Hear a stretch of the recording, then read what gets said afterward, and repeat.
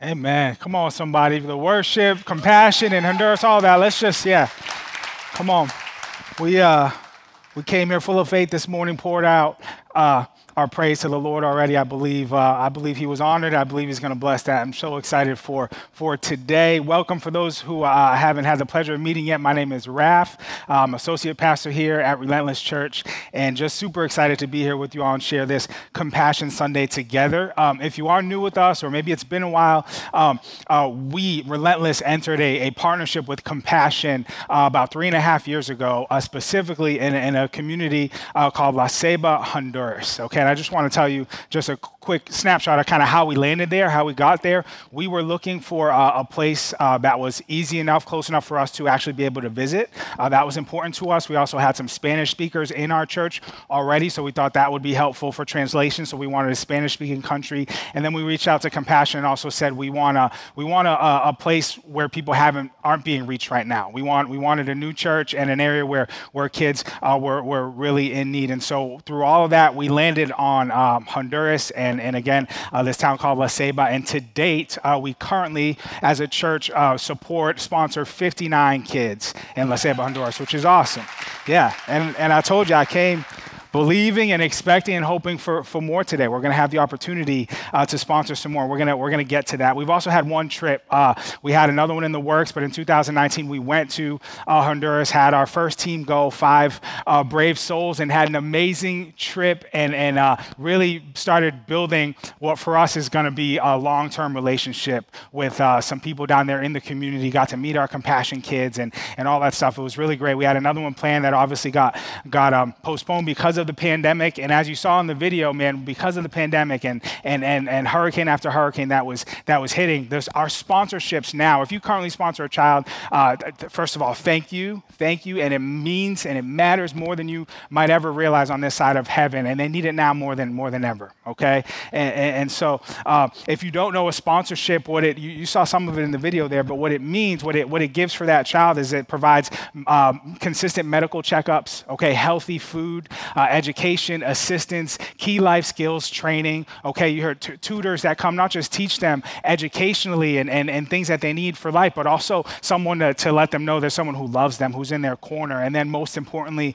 I think for them and for us, right, sponsoring these children gives all of us the opportunity to see the truth of the gospel in action. Okay, to experience the transformational love of Jesus Christ. And so I love that scripture that he referenced in the video where Jesus says, he was quoting Jesus, what you did for the least of these brothers and sisters of mine, you did for me. It reminds me of my son, actually, a story with my son I'll share briefly. My youngest little boy, his name's RJ. He's 4 years old. He turned 4 in May. I've been telling people recently he's really coming into his own. He's like feeling himself now. He's growing physically. His personality's growing. His everything is like big now, you know, and he knows it. And so he's testing his boundaries with that, okay? And one of the things he has is probably like a lot of little boys, a really special relationship with his mom, okay? Real tight. I don't want to use the term mama's boy, but I think it all the time, okay? He's right. It's close, man. I'm fighting against it, but she pretty much, he knows, man. He's got her, and so he gets pretty much whatever he wants when he kind of goes in that direction. And so one of the things for him, and we've been pretty good about not letting the kids sleep in our bed, like my daughters every now and then, but it was like we did pretty good about it. I can't, if I feel him, if I hear him, that door cracks open, I'm up, and now I can't go back to sleep. So no kids in my bed at all, ever. And then this kid comes along, and he just, every night he wants to sleep in our bed. And finally, like, I had enough, and so I started locking the door at night so he can't get in. I lock the door, I go to sleep, I'm snoozing, right? And so he comes the other day, recently, he comes in the living room. I hear him go right to my wife. He's whispering, but he's got like the loudest whisper, right? So he doesn't want me to hear, but I hear it clearly. He's like, Mommy, when you go to bed tonight, can you wait till Daddy falls asleep and then unlock the door so I can sneak into your bed? I'm like, I hear everything. I know the plan. Sure enough, I wake up in the morning, the kid's jumping on my bed. She did it, right? He's in there with us. So it's funny and it's fun in a lot of ways, but I say he's testing as well, and it's my job as a parent to kind of catch that and tell him what the healthy boundaries are. And one of the things is, because he's so tight with mom, he tries to get away with more than he does with me. And so I came home from work the other day, and she says, you need to talk to RJ. He's not listening. He's not obeying. He won't do anything that I say. Like, he's had a terrible day. You need to sit him down. And he got in a fight with his sisters. He raised his hand to one of his sisters, all of that. So I sat him down. I said, I had to use the dad voice, you know what I mean? Like the I mean business. I said, hey, that's my wife. That's my wife. What you do to her, how you treat her, how come you don't do that when I'm home? And his eyes are all big, you know what I mean? You wait till, and then you do that to my daughters, right? And his eyes are, and I'm like, listen, I want you to understand what you do to them, you do to me. How you treat them, act as if you're treating me that way, right? And it gets a little teary. Now, of course, I feel bad. I give him a hug. I'm like, look, I love you. It's my job to teach you, all right? But I gave him a hug, and he learned, and he understood, and we're getting there, right? And it's a little bit different than what Jesus is saying, but the principle's the same. Because the context of what Jesus is saying, that verse is from Matthew 25, verse 40. Okay, the king will reply, Jesus speaking of himself, truly I tell you, whatever you did for one of the least of these brothers and sisters of mine, you did for me. And the context of what he's talking about is Jesus is actually talking about his return. It says all the nations will be gathered, and I'm going to come back and claim my people. And he says, like a shepherd, I'm going to separate. Like a shepherd separates the goats from the sheep. There's going to be some of you on the right, some of you on the left. And he says to the sheep on the right, you're going to receive your inheritance. You're going to receive the kingdom of heaven is yours. And he starts telling them how they're going to be blessed, how they're going to be with God in eternity forever. And he says, because when you saw me hungry, you gave me food. When you saw me thirsty, you gave me something to drink. When I was in prison, you came to visit me. When I was sick, you cared for me. And they're like, wow, Jesus, thank you. That sounds amazing. Except, when did we ever see you sick? When did we ever give you food? When did we ever clothe you? And he says, when you did it for the least of these, you were doing it for me. And then, of course, he has to address the people on the other side. And he says, they're like, Jesus, what are you talking about? He says, you saw me hungry. You saw me thirsty. I was in prison. You never helped me. I had no place to sleep. You didn't open your doors to me. And they're like, what are you talking? Jesus, we would never do that to you. And he says, yeah, but when you didn't do it for the least of these, you didn't do it for me. You didn't do it for me. Jesus is saying, hey, when I come back to claim my people, this is us, right? Here's how I'm going to tell them apart. Those who care for the least of these. Those who help those in need. That's how I know you're with me.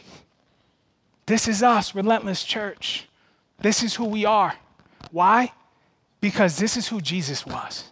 Because this is who God the Father is. And it's who he calls his church to be. The God of the Bible has always had a heart for the least of these. And specifically, he has always had a special place in his heart for children. Okay, I'll just give you a few examples quickly from the Old Testament. All right, Deuteronomy chapter 10, verse 18. He defends the cause of the fatherless and the widow and loves the foreigner residing among you, giving them food and clothing. Exodus 22, verse 22. Do not take advantage of the widow or the fatherless. If you do, and they cry out to me, I will certainly hear their cry.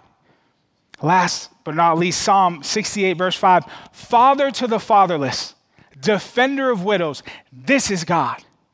This is God whose dwelling is holy. This is God telling us, right, in his own word, who he is, right? It's who he's always been from the very beginning. We see it all throughout Scripture in the Old Testament, and then we see it again, ushered into the New Testament in his Son, Jesus Christ, the living, breathing, loving representation of the invisible God here on earth. The Word became flesh. This is Jesus, right? Who again, we see it in the way he lived and everything he did throughout his ministry. The same Jesus who when his disciples were thought it was grown folks' business and they're doing ministry, and some little kids tried to come on in and they kept him aside and to get out of here and shoot him away. And Jesus stopped everything and said, no, bring the child to me. Right? Jesus who lifted a child up actually as an example of the type of faith it would take to enter into the kingdom of God. He said, be like this child. Y'all got it twisted. You want to see faith? Look at them. We don't shoo them to the side. We lift them up. Aspire to have that kind of faith. Right? Jesus, who spent most of his time feeding, healing, helping, loving, listening, and ministering to the poor, to the weak, to the sick, to the defenseless, the disenfranchised, to the least of these brothers and sisters of mine. This is who Jesus was. It's who he is. It's who he always has been, and it's who he calls us to be as his followers. James, the brother of Jesus, who was a leader in the early church, here's how he put it in James chapter 1, verse 27. Religion that God our Father accepts as pure and faultless is this: to look after orphans and widows in their distress and to keep oneself from being polluted by the world. James, so when you hear religion, right, something comes to your mind, whatever that is for you. Maybe it's coming to church every Sunday, braving through it and going to lunch afterwards. Maybe it's reading your Bible like nonstop or praying all the time, or maybe it just gives you a negative kind of image and you're like, I want nothing. Whatever it is, right? We hear religion, we think religion, we get an image, we think about what it means, okay? James is saying, put all that to the side. Let me tell you what true religion is in the eyes of my Father in heaven. It's taking care of orphans and widows. This is what it looks like to be a follower of Jesus. It means you go out of your way to take care of the least of these. It means you're compassionate and you're caring to all those who are in need. James is both describing and prescribing the life of a Jesus follower here. Right? In other words, he's saying, this is us. This is us. This is what it looks like, and this is what we do. Okay, and in doing so, he's not just giving us something to do. It's not just a command. He's describing who we become when we give our lives to Jesus Christ. When we surrender to him and start living for him and no longer ourselves, you can't help but become the type of person like Jesus was, who sought out the least of these and did whatever he could to help them. This is who we are. This is us as followers of Jesus, and this is who we are, Relentless Church. Make no mistake. I want to be clear about that. And please understand, it's not because we're trying to earn our way into heaven. It's not because we want to check the box and say we were good people and get a good pat on the back. That's not the motivation. It's not out of fear. It's not out of guilt. It's because of the gospel. It's because of the gospel, the incredible news of our rescue and adoption by God through Jesus. That's our motivation. Man, for Christ's love compels us. Right? 2 Corinthians 5:14. Pastor David preached it so beautifully last week. Okay? It is the transformational love of God, powered by the gospel of Jesus Christ, that compels us. That's what drives us. That's what inspires us. That's what motivates us to become who he created us to be all along. A light in the darkness, a hope for the hopeless, a loving neighbor, a humble servant who sees a need and meets it. And who is in greater need than a child at risk? Who's in greater need than a child in poverty? What could be closer to the heart of God? That's why I love Compassion Honduras' slogan. I don't know if you caught it. He mentioned in the video, their slogan for Compassion Honduras is changing generations. Changing generations. I love that because it's a reminder of what we get to be a part of here at Relentless Church. And again, don't miss it, okay? That's exactly what we're doing.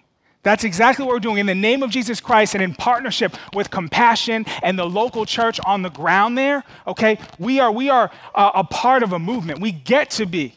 God has given us the opportunity to be a part of a movement that is changing a generation in La Ceiba, Honduras. It's a beautiful thing.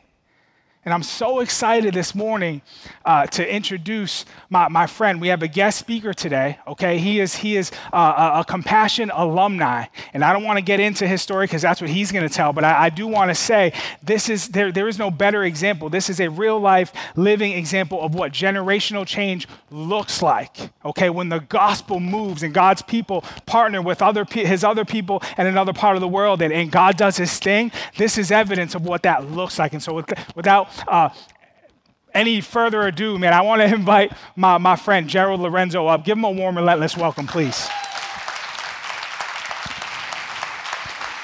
Thank you. Wow. I just want to say thank you to Ralph, to the senior pastor too. Thank you to the worship team. You has blessed my life. Like you were singing, God is enough in our life. God is enough in our life. As Pastor Ralph said, I am a compassion child, right? Or I was a compassion child. And there are three things that I want to mention to you this morning. Number one is that God's plan is more powerful than poverty. And that's the reason because I am here today.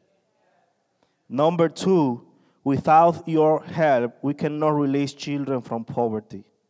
And number three, and you are going to see that one in the screen, Jesus and the church are more powerful than poverty.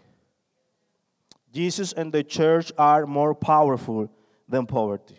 So today I'm going to open my heart. I'm going to tell you my story. I'm going to tell you how was my life before Compassion, during Compassion, and after Compassion International. And as Pastor say, this is real. I was one child in a packet many years ago.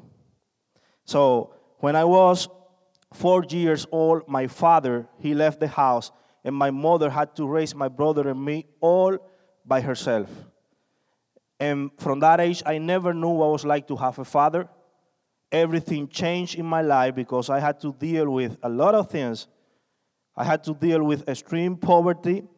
I had to deal with no money to eat, no money to dress, and no money to have an education. So everything changed in my life because my father left the house. I am pretty sure that many of you know what a roller coaster is. And if you know that was my life when I was a child. So I grew up in a lousy neighborhood in Santo Domingo where drugs, illegal weapons, crime, and poverty were my daily bread. And I remember during my childhood how the traffickers were selling drugs in the corner by my house. So one thing that I remember of my story, and one thing that I want to mention to you is that not having a father, it is hard. But it is harder when you don't mean anything to your father. Not having a father, it is hard. But when you know that you don't mean anything to him, that is harder. So my father, he was a police officer. And he never had time for me. And I remember that my father never called me to say happy birthday, never called me to say something like important for me. And one day, I decided to call my father. That moment was, I remember that was a Monday in the morning. I was supposed to go to my school, but I decided to call him because in my house, we have food to eat. And I remember that moment when I decided to call him, and after 14 attempts, he decided to pick up the phone. And I told him, hey, Dad, you know what? We are here in the house. We don't have food. And I remember when he told me, come to the police department and wait for me. I'm going to give you some money to buy food. When I got to the police station, my father wasn't there. That was 7 a.m. in the morning, and I was waiting my father around 9 hours, and my father never showed up. So I don't know if you can imagine a child, 11 years old, 10 to 11 years old, waiting his father in a police department. That was me. And one of my dad co-workers decided to call him because he saw me and he asked me, hey, are you the Lorenzo's son? And I said, yes. He said, no, let me call your father. And he called my father. And I remember that I told to him that I haven't had breakfast. I hadn't had eaten. I'm here from this morning from 7 a.m. It is 5 p.m. and you are not here.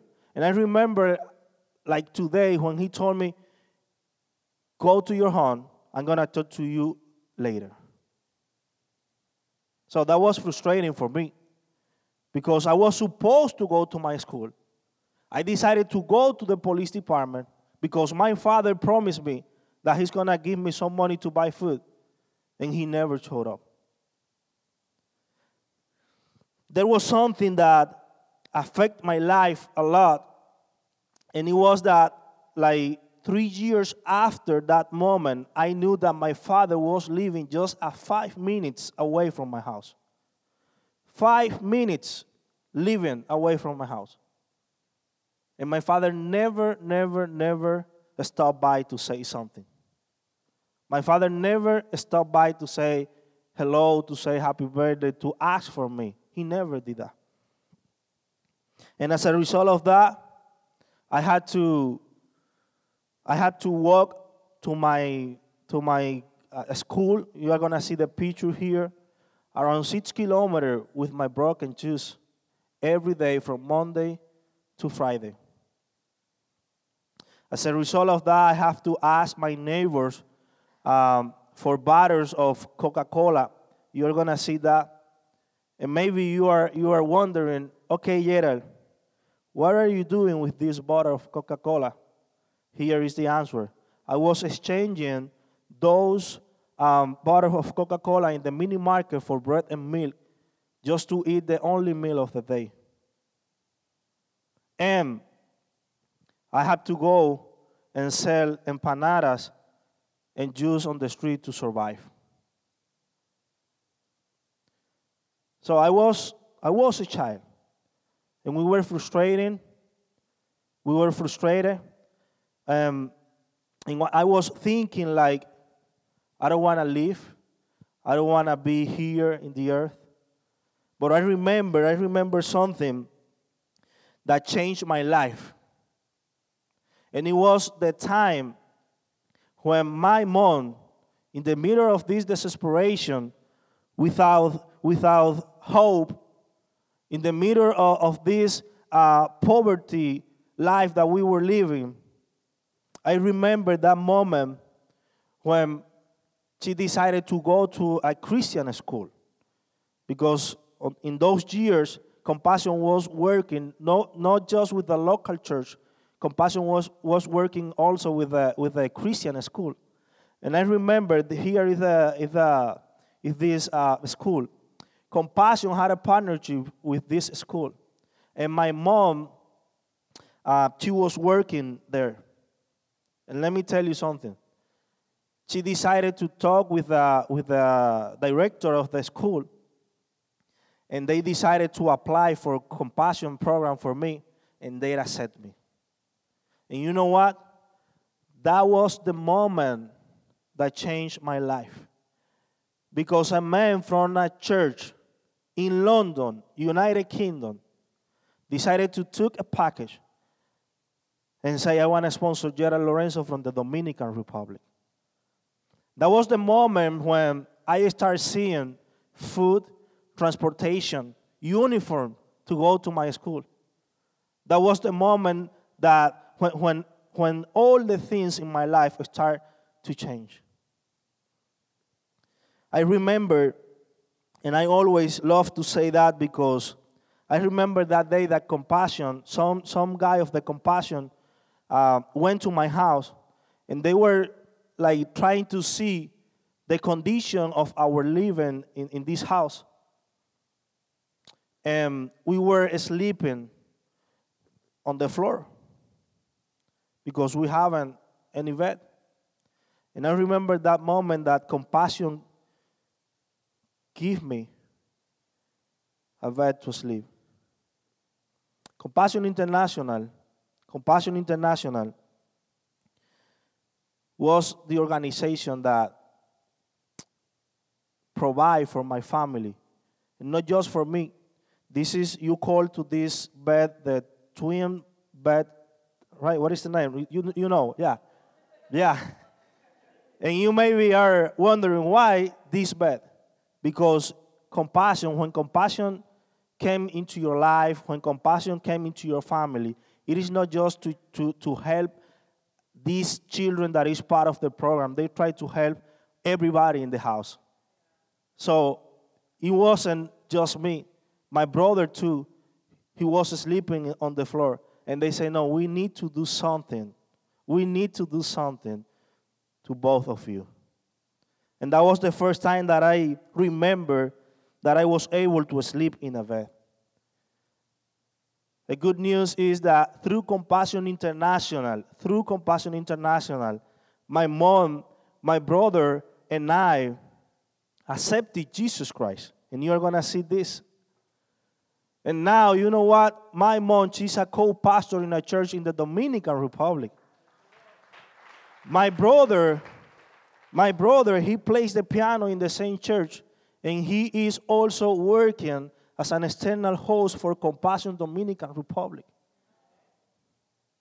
So we are a great example that a whole family can be changing just sponsoring a child.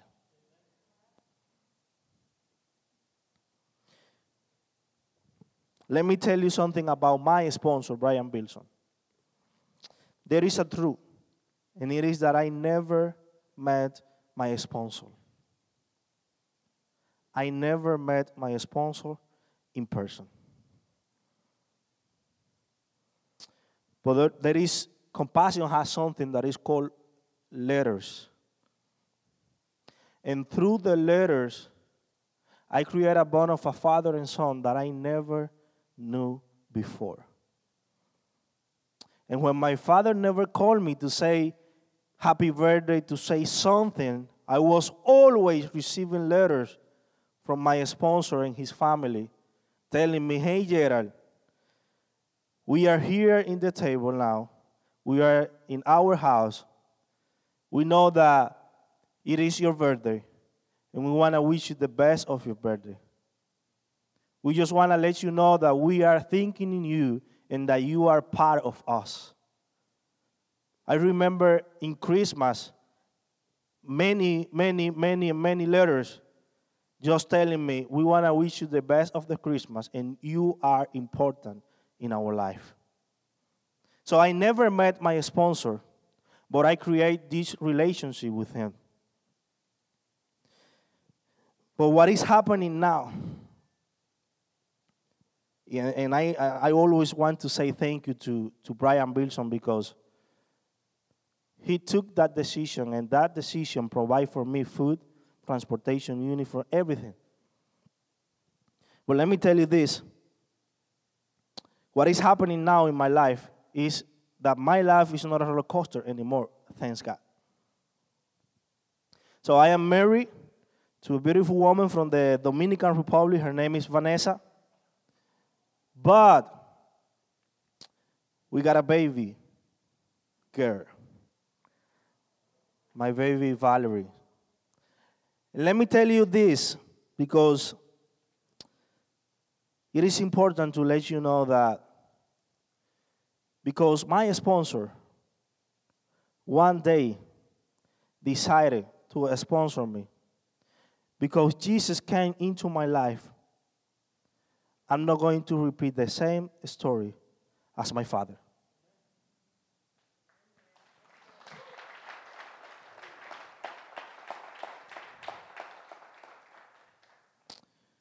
So now I have a bachelor's degree in business management thanks to Compassion International.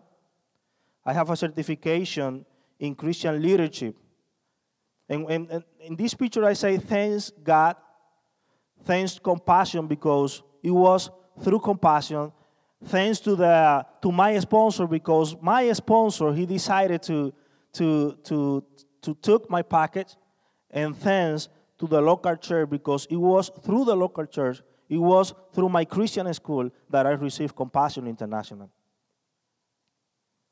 I am also working and helping a lot of people here in the United States and in the Dominican Republic with immigration services, and I am the youth leader of my church here in Florida.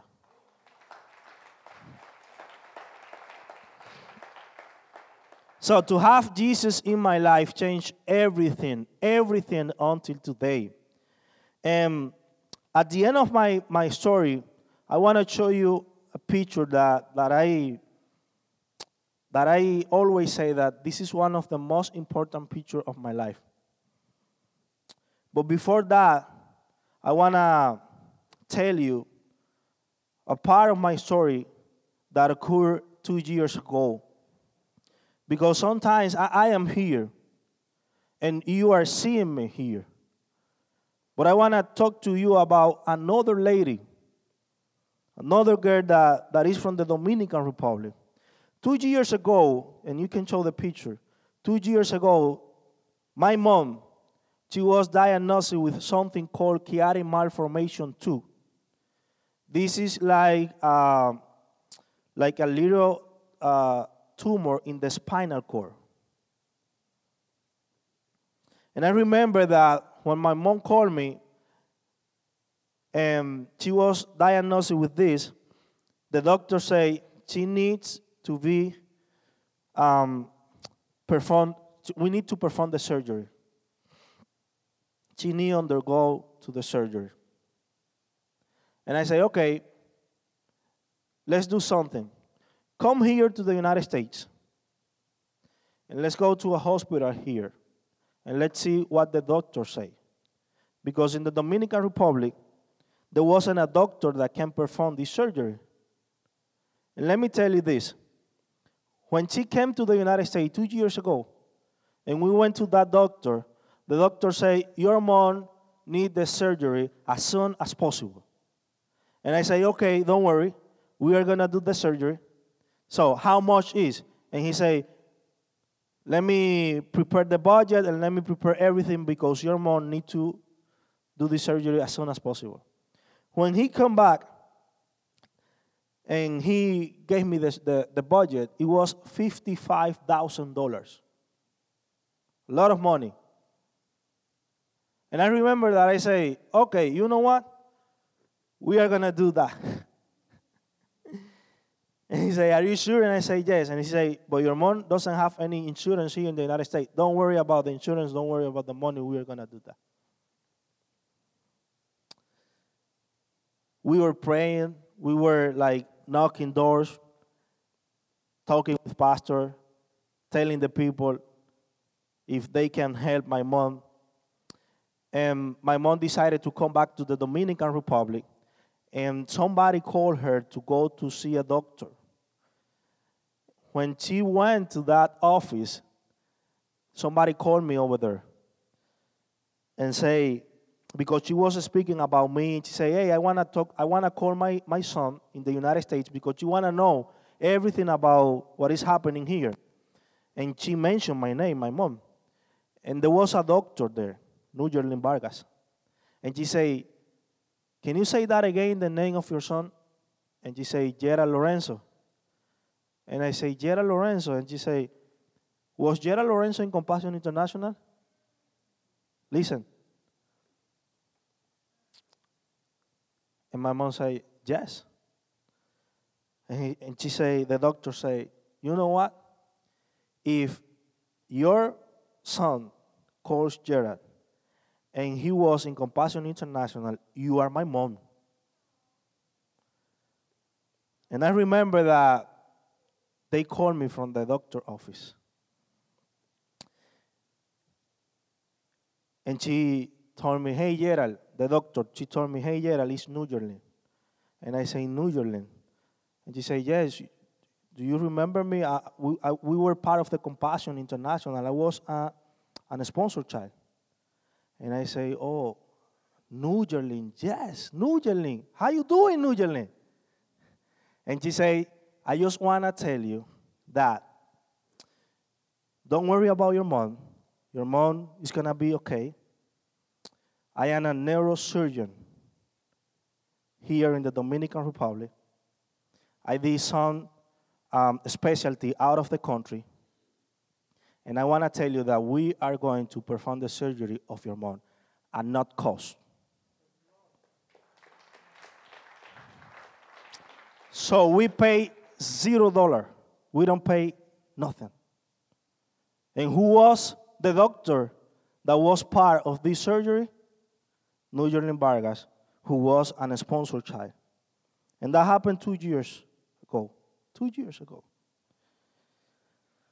So the last picture that you are going to see, because sometimes people ask me about how is your relationship with your father now?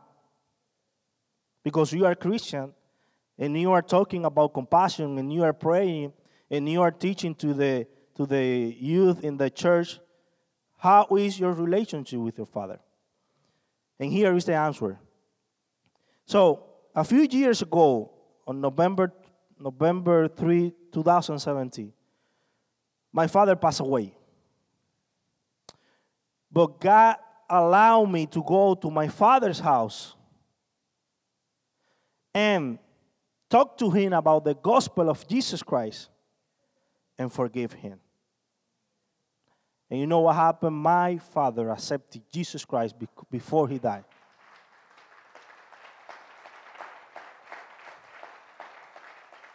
Because, like I say, when Jesus came into your life, he changed everything. He changed everything. So at the end, I want to conclude with this. And it is that when you sponsor a child, you are not only sponsoring a child, you are changing a life as my life.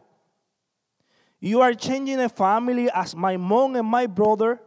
And you are impacting an entire generation as my daughter and as all those young guys that I work in my church. Thank you so much, and thank you for having me here, Pastor Raf. Come on. Yeah.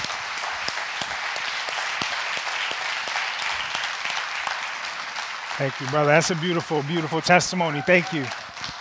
Man, yeah.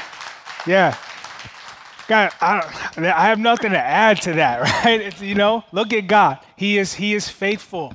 He is faithful. That's who he is, okay? And this is us, Relentless Church. Let's be who we are, right?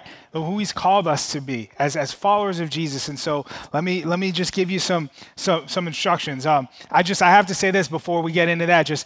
I can't help but imagine, right? Just picture 10 years from now, a child in La Ceiba, Honduras right now, who's being sponsored by Relentless Church, being able to stand on a stage, maybe this one, right, and tell their testimony and tell their story about how the power of the gospel changed their life through some faithful people at a church in Raleigh, North Carolina. And so, come on, I'm believing and expecting and praying for that. We got 31 kids right now, okay, kids who need a sponsorship. Who need a sponsor. We have 13 kind of that you can look at, packets right out there, live in the flesh. You can check out as you go out. Not live in the flesh, it's a paper, but you know what I'm saying. And then we have 18 of them online, okay? It's a special link directly to our Compassion Center. And so those kids are there waiting to be online. If you go to, for those of you watching online, or if you want to go home and check it out, relentlesschurch.cc, click on the global tab, and there is our Compassion link right there. And there's about 18 kids right now. They are ready to be sponsored. And I love that. I think her name was Sophia from the video, who opened and closed it. And she said, we're praying for you. I think she mentioned a couple times, I'm praying for you guys. That's one of the most encouraging things for me, right? When we have a compassion child and we write them and we think about how we want to help them and help lift them up out of poverty. And every time they write us, she says, asks about what's going on in our life, what's going on in our kids' life. And they pray for us. And they're faithful in that. I mean, it's a mutual relationship that God is using to bless everyone involved. And you see that in Gerald's story too. And so I know that would be his sponsor's testimony as well. And so on your way out, I'm going to pray here in a second, but please stop by the Compassion table if you've got questions, grab a packet, sponsor a child, go online and sponsor, because I'm believing, again, in faith, all these are going to be gone in a few minutes, so you're going to have to go online and get some if you really want one. But let's show up and show out for our brothers and sisters in La Ceiba, Honduras, all right? Let's pray. Jesus, thank you so much for this day, God. I thank you for my brother Gerald and God, just for his testimony, God, his testimony of your faithfulness, your love, your grace, Lord, and how you're using it in his life. And God, I'm just so grateful for him and for his ministry and the good work he's doing right now, God. And so thank you for him, and we lift him and his family up to you, Lord. And I thank you for this church, God, and thank you for God saving us, for Lord, loving us, God, for your grace and your mercy, Lord. And we know that you've blessed us, God, so we can also be a blessing to other people. And so I'm praying for every child in La Ceiba, Honduras right now, God. We lift them up to you. We know, God, that they are not alone, that you're with them, that you're for them, God. And we are grateful for the opportunity to partner with you in that, God. We love you. We praise you in Jesus' name. Amen. All right, y'all. Have a great week.